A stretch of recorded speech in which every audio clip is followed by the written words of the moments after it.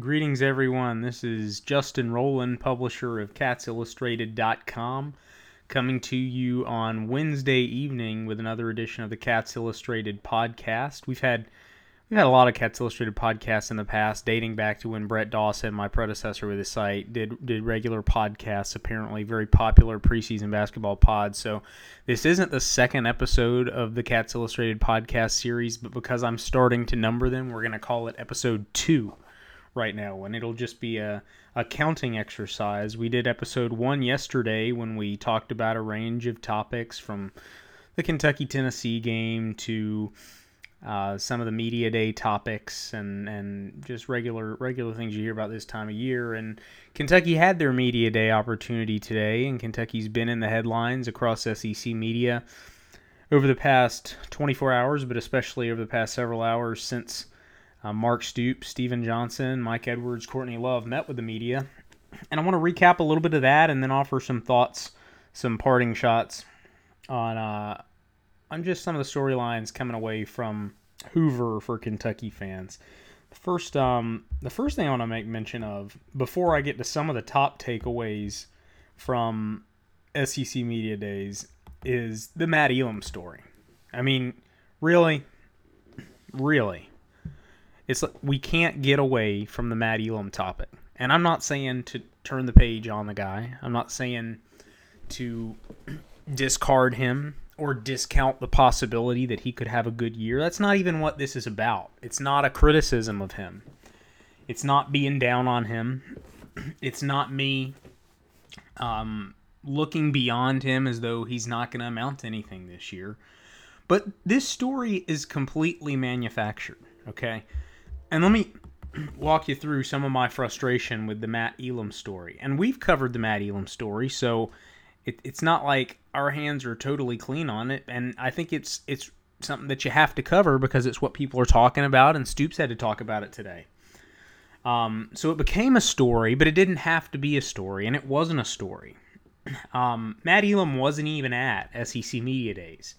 He's not even a lock to be a starter for Kentucky. Last year, Naquez Pringle kind of took over his position. So he's going into his 4th season at Kentucky. His production has been minimal. He may not be a starter. We don't know what Kentucky is going to get from him. And Greg McElroy, the SEC Network, brings up Matt Elam. I don't remember the exact context that it initially came up on the SEC broadcast, but it came up, and then I think Steve Moss, local media person, asked him about it. Those comments that he made where he called Elam basically lazy and said that he was the main reason for Kentucky's defensive line struggles last. He's never seen a player so lazy or so unmotivated or get so little out. Whatever he said. You know, we all know what he said at this point. But Elam wasn't there. There's no reason that we were talking about Matt Elam. Most fans of Kentucky have pretty much formed their opinion on Matt Elam. Media who cover Kentucky I don't think they really think about Matt Elam that much. And that's, again, not a criticism. There's no way to say this without it sounding biting.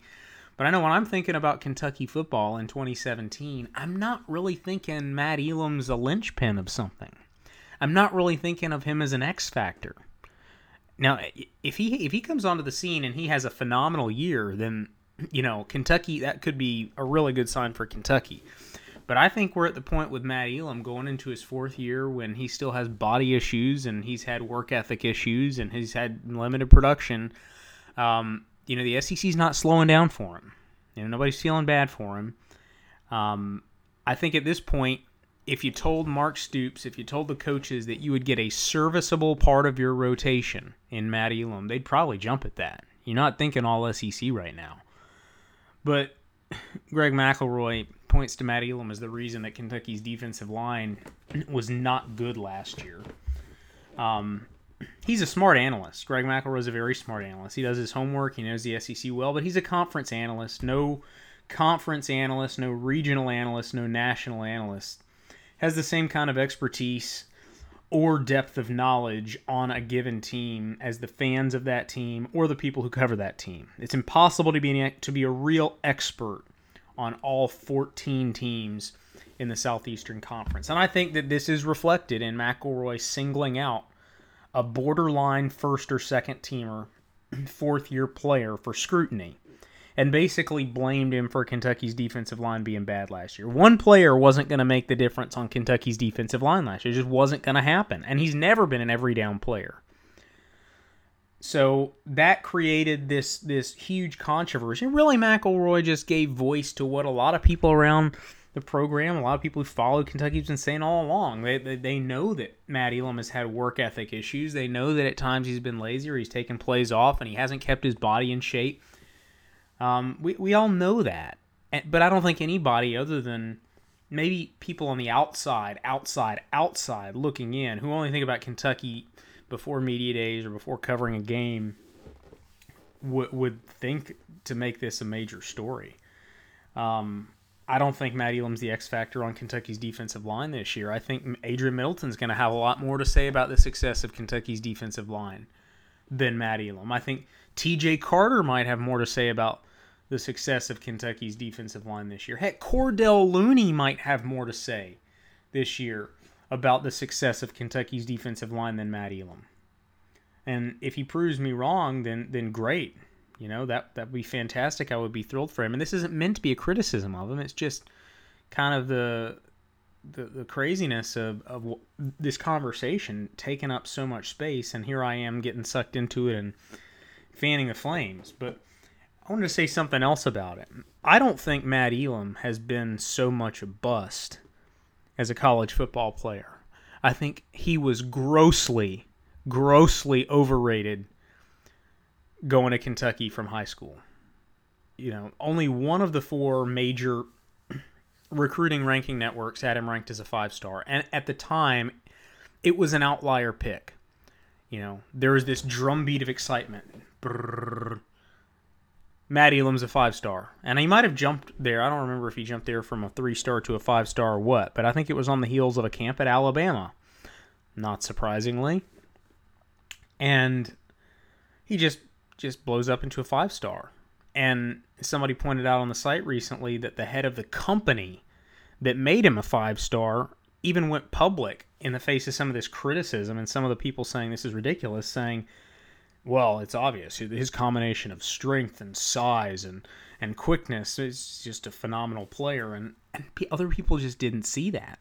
I think at Rivals, he fluctuated between a high 3-star and a low 4-star and ultimately settled in as a high 3-star. But that was done not a mainstream opinion for him to be a 5-star. And I still see some newer websites, you know, saying such and such is like the highest rated Kentucky defensive recruit since Matt Elam. Well, you're using the wrong metric. If you've chosen to use that network for all your ranking discussions or points of reference, then that's fine. But Matt Elam was not a 5-star according to most people. Most people thought that was a laughable opinion. I know a lot of Kentucky fans at the time got down on Rivals and specifically on Woody Womack for standing their ground on that, but they proved to be absolutely right. He wasn't especially quick. I mean, he did move at times well for someone his size, but he had major body issues. There's a huge body transformation that needed to happen. He played, relatively poor level of competition. And more than anything, the Matt Elam, is he overrated, is he a bust storyline, the dispute, and I'm coming down on the overrated side coming out of high school. The lesson is you can't just rely on highlights. You can make almost anybody look really good on a highlight film. Now, highlights do serve a useful purpose at times. You send a coach your highlights through email or whatever, and he's going to maybe take a quick 1 or 2 minute look at it. Those first 5 highlights, if you're a great athlete, it's probably going to show up. And that might get your foot in the door with a school. You know, if you're not a great athlete, it's not going to show up. But in a lot of cases, you can make an average player look good and you can make a good player look great. Matt Elam was an interesting case because here's a guy who did take plays off, who was not especially in shape, who did have endurance issues.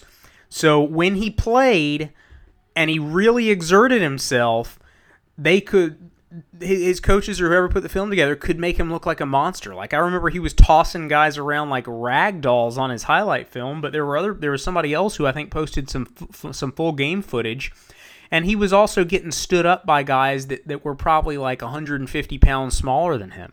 And it was clear that he wasn't anywhere near in good enough shape to be an instant impact player. And it was clear he wasn't a 5-star. I've covered football recruiting for 16 years, and I don't go to nearly as many camps or combines now as some of the regional analysts, or ever as much as some of the regional analysts, but I've been to a ton of camps and combines over the years, and I lived and breathed this before becoming a publisher.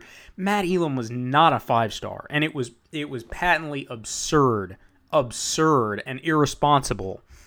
It should have destroyed a lot of faith in certain ranking models and processes. And hopefully it will in hindsight, because there was just no way, based on any evidence that was available to people who wanted to look at it, that he was a 5-star player. That was an extreme opinion. It was sensationalized. Frankly, it lended credence to the idea that if Alabama offers you, then you're going to get a bump in the rankings. I'm not saying that happens or it happens much, but that's the impression it created.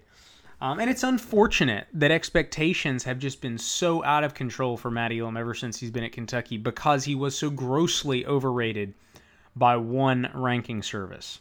It was a joke. It was a flat-out joke that he was a 5-star. And at the time, I know he loved it. I'm sure he loved it. And there are going to be people who say that it went to his head and he carried it around and he was big man on campus, and it didn't do him any favors. He was excited about it at the time, and it didn't do him any favors. And there are people who will tell you Alabama's coaches were going up to Matt Elam and saying, "Hey, we got you that 5-star ranking," and Kentucky was firing right back. "No, you earned it for yourself." They tried to counter Alabama's line of attack, that they kind of influenced the ranking with their offer. But it went to his head. I think that's probably what happened. And in the long run, it hasn't done him any favors. Maybe because it made the learning curve tougher, because maybe it gave him the impression that he was better than he was. But I think the bigger thing in terms of his legacy is we're talking about him being an underachiever, when I just think he was overrated. It's not to say he didn't have potential. It's not to say he doesn't have potential, but he wasn't a 5-star player by any stretch of the imagination. So why am I talking about Matt Elam? Because somebody randomly started talking about Matt Elam and said that he was the problem on a defensive line last year that struggled across the board. And he was not the problem. He was a problem, but they had a lot of problems.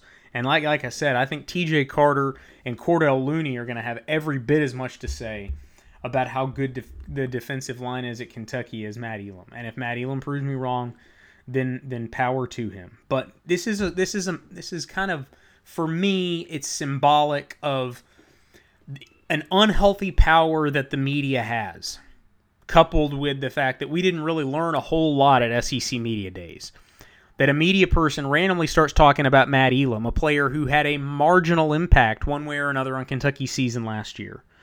And all of a sudden, Matt Elam's occupying 50% of the writing space and the airwaves and the coverage of Kentucky's appearance. So the media is talking about the media, and media is talking about what the other media is. It's just insane. It's insane what we do, but I guess that's why it's still the silly season. Even though this is kind of the unofficial start to the preseason of college football, it's still the silly season. We're also talking about Jim McElwain on a shark and Mike Edwards' pants ripping. And it seems like anything but real football issues. I promise you guys, I'm not normally a get off my lawn kind of guy. And you know that we blew the coverage out. And Derek Terry and Anthony Crawford did phenomenal work for us down in Hoover. And there are real football topics coming out of this, thanks to those guys and the other local media at Kentucky who did ask real questions. They did a great job. But some of the things that are being talked about are just ridiculous. And the Matt Elam story is one. But on to the real football issues coming out of SEC Media Days for Kentucky. Top takeaways, and if you guys hear a pause in the recording, that's my fault. We'll get it straightened out. Still ironing out some issues here. But top takeaways, real football takeaways from Kentucky's portion of SEC Media Days. The defensive line is an issue, and Stoops knows it. And it's not a Matt Elam issue, but it's a Kentucky issue. When he was talking to the local media, and I wasn't there, but I saw the video, I wrote the transcript.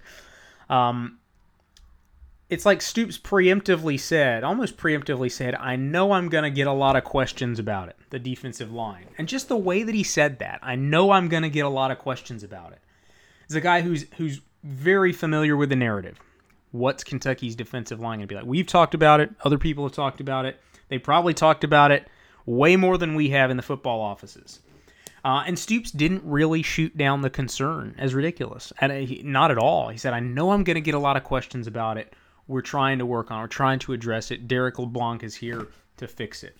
But that, to me, sounded like it wasn't like Stoops was trying to convey he's got this quiet optimism about it. To me, and maybe I'm reading too much into this, Stoops sounded like he knows it's a concern. He knows it's what everybody's talking about, and he didn't really have a magic wand. And he didn't have a quick, this is going to make you feel better about it.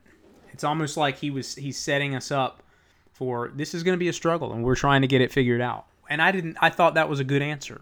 I thought it was a good answer. You don't want to set expectations too high because there are real questions on the defensive line, especially with Alvante Bell no longer on the team, with so much youth that's unproven, with the lack of production last year. They just got to put their heads down and work. And Derek LeBlanc, I think, is a good coach from what I've been able to see during camps that I've been to, from people that I've talked to, and he's got his work cut out for him. But I thought Stoops was very realistic, just if not in what he said, because he didn't say a whole lot about it, but in his tone and the way that he addressed it head on, and he didn't try to tell everyone, hey, it's going to be great, it's going to be okay. And I think that's in line with Stoops' personality as a coach, sometimes talking to the media. It seems like he's got some refreshing honesty if you know how to look for it. I'm not saying dishonesty in other occasions, but sometimes coaches are just so into the coach speak that it's impossible to get anything out of it. I think the way that Stoops talks about certain things, you can take some things of substance from just the way that he addresses certain things, more so than some other coaches. An example of that would be when he was talking about Matt House. Matt House coaching the defense. One of my questions going into this was how was he going to kind of lay out the role of Matt House as defensive coordinator versus or along with his involvement with the defense. And he basically said that Matt House is the defensive coordinator, but it's going to be a collaborative effort between House and between himself, Stoops, and the rest of the staff. I think Stoops feels empowered. He certainly sounds like somebody who's not going to make any apologies for being very involved with the defense. And I think for all practical purposes, they're going to basically serve as co-defensive coordinators. Stoops knows what he's getting in House. House knows what Stoops wants. At the same time, House has a proven reputation being a good defensive coach, and he probably has Stoops' trust because of the way that he improved the linebackers, the special teams last year, and the word of his previous bosses that helped him get the job. But it was interesting. He said, we're basically going to do what we do well. We're not going to get too cute. And he said, I'm not laying this blame at anybody's feet. And to me, it was clear that he was referring to DJ Elliott. I'm not saying he was blaming Elliott, but it's like he was conscious that it could have been taken as a criticism, as an implicit criticism of his longtime friend, DJ Elliott, when he said they were trying to do too much last year. They were trying to get too cute. And he explained why you might try to get too cute and do too much. And here's the refreshing honesty. One of the things that I thought he alluded to, saying it without actually saying it, was you might have some talent deficiencies. And with the way offenses are, how they keep you off balance, how they spread the field, sometimes you can't just play fundamentally sound, solid, base 4-3, 3-4 defense and just let the offense come to you and keep them, between the 20s. You got to get cute sometimes, and you got to keep the offense off balance because we might have some talent deficiencies. And I interpreted that, and maybe I'm wrong, maybe I'm reading too much into it again, but I thought that was Stoops basically saying at Kentucky, we don't have the luxury of stacking the roster, stacking the deck the way that some top SEC programs do.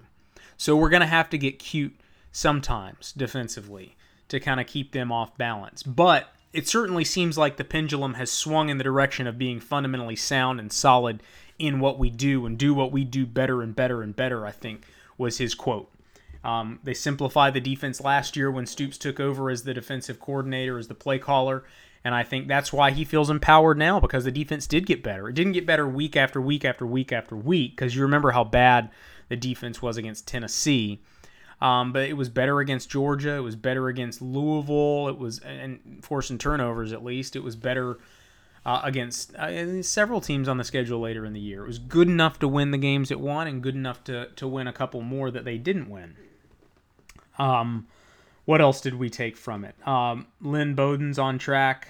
Michael Nesbitt's on track. Certainly for this year, Lynn Bowden is the much more important of the two. However, I will say, I've spoken with two people.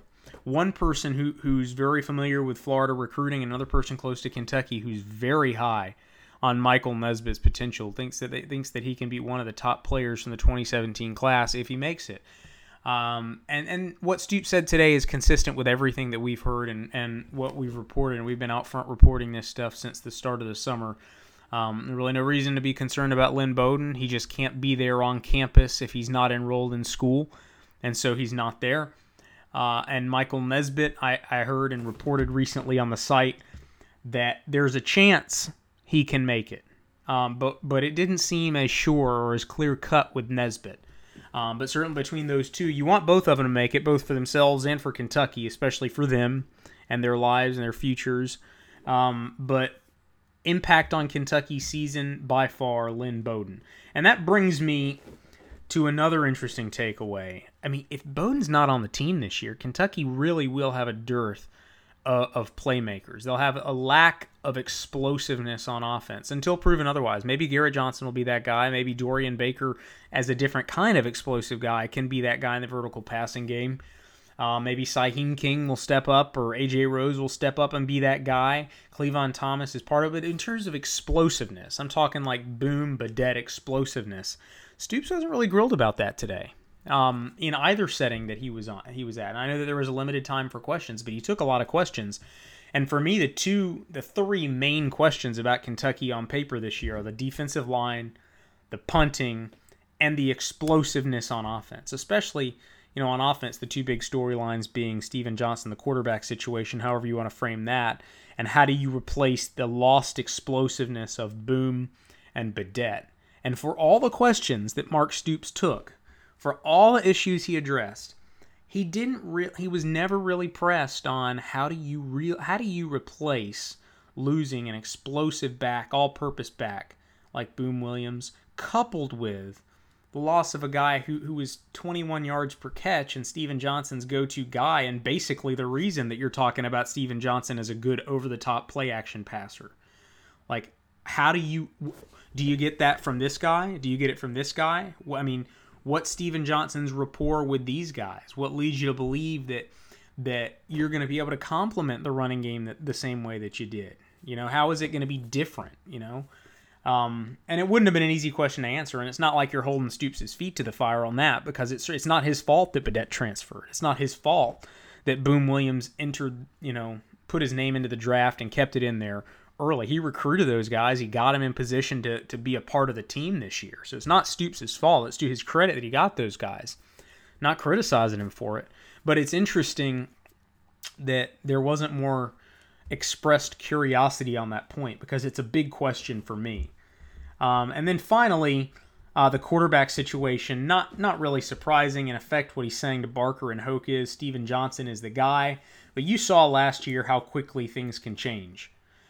I did think it was interesting, if you're curious, is Gunnar Hoke maybe the number 2 guy? Could he be the number 2 guy? Because I thought he played great in the spring, and I'm not giving any opinion on that. I said I thought Gunnar Hoke was great. I think that Drew Barker can be successful at Kentucky too.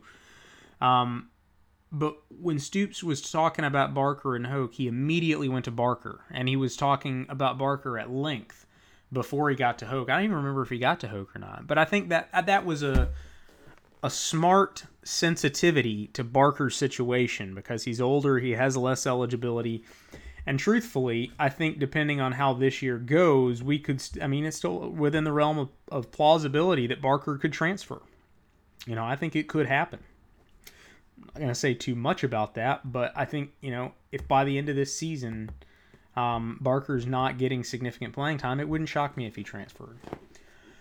But I thought Stoops addressed that situation well, handled it well, and it wasn't just coach speech. He's spot on. At this time last year, Drew Barker was the guy, and now Steven Johnson is the guy. So you got to have more than one quarterback. You got to have more than two quarterbacks. There's a long laundry list of schools that have gone on to their third quarterback within the course of one season. So it's not just coach speak to say you got to be ready and anything can happen. I would almost be surprised if at some point Barker or Hoke didn't get their shot. Although, of course, the best case scenario for Kentucky would be that Steven Johnson just lights it up and keeps the job, and there are no questions about it, because that would be a really good bellwether for how the season's going. Finally, recruiting note, we got Friday Night Lights I talked about yesterday, and at the site consistently we got the Big Man Camp and the 7-on-7 on Saturday. We're going to be there for all of it. Not going to run down the list of everybody who's going to be there right here. I'll try to have a little bit more on that on the site in the very near future. Wandale Robinson, the in-state athlete, I think from the 2019 class, is going to be at Kentucky in the near future, and he's a big-time player. Wouldn't surprise me if he's highly ranked by the time it's done. He's going to be there on Thursday and Friday, I think. But Stanley Garner arrives tomorrow, 4-star cornerback, 6'2", 6'3", in the mold of Westrium Beatty. He's going to be there for 3 or 4 days. I think Kentucky leads for Garner, and I'm out on a limb there because I haven't had a source tell me that Kentucky leads for Garner. I have had people say they wouldn't be surprised if he ends up at Kentucky, and people hint strongly that Kentucky's in a really good spot. But I haven't had anybody tell me he's definitely going to Kentucky. He arrives tomorrow along with Jaden Davis, big-time 2019 defensive back from Florida. And 2019 defensive lineman Braylon Ingraham arrives tomorrow as well. So it's going to be an exciting recruiting weekend, and we are going to have all of that covered at the House of Blue. We've made a lot of our content free recently because we're trying to make a push for some new subscribers, and frankly, it's the recruiting content for the most part that goes behind the paywall. That's just, I feel like, what a lot of you listeners pay for, along with the community, the message board community. But this is going to be exclusive House of Blue stuff. So if you're not a member, use the limited time trial offer to sign up, get some free months added onto your account. And if you're with us at the House of Blue, if you like football recruiting, then you are going to be very happy with the content that we have planned this weekend. I'm going to try to get Derek Terry on the podcast in the next couple of days to get his take on everything that he saw and heard and experienced down in Hoover, Alabama. And with that, we're going to sign off. Thanks for listening. Spread the word. Retweet, whatever you can do to get the word out about the podcast, and join in the discussion on the site. If you're not a member, sign up. I look forward to going back and forth with a lot of you on the site, as I always do. Have a great night. Thanks again.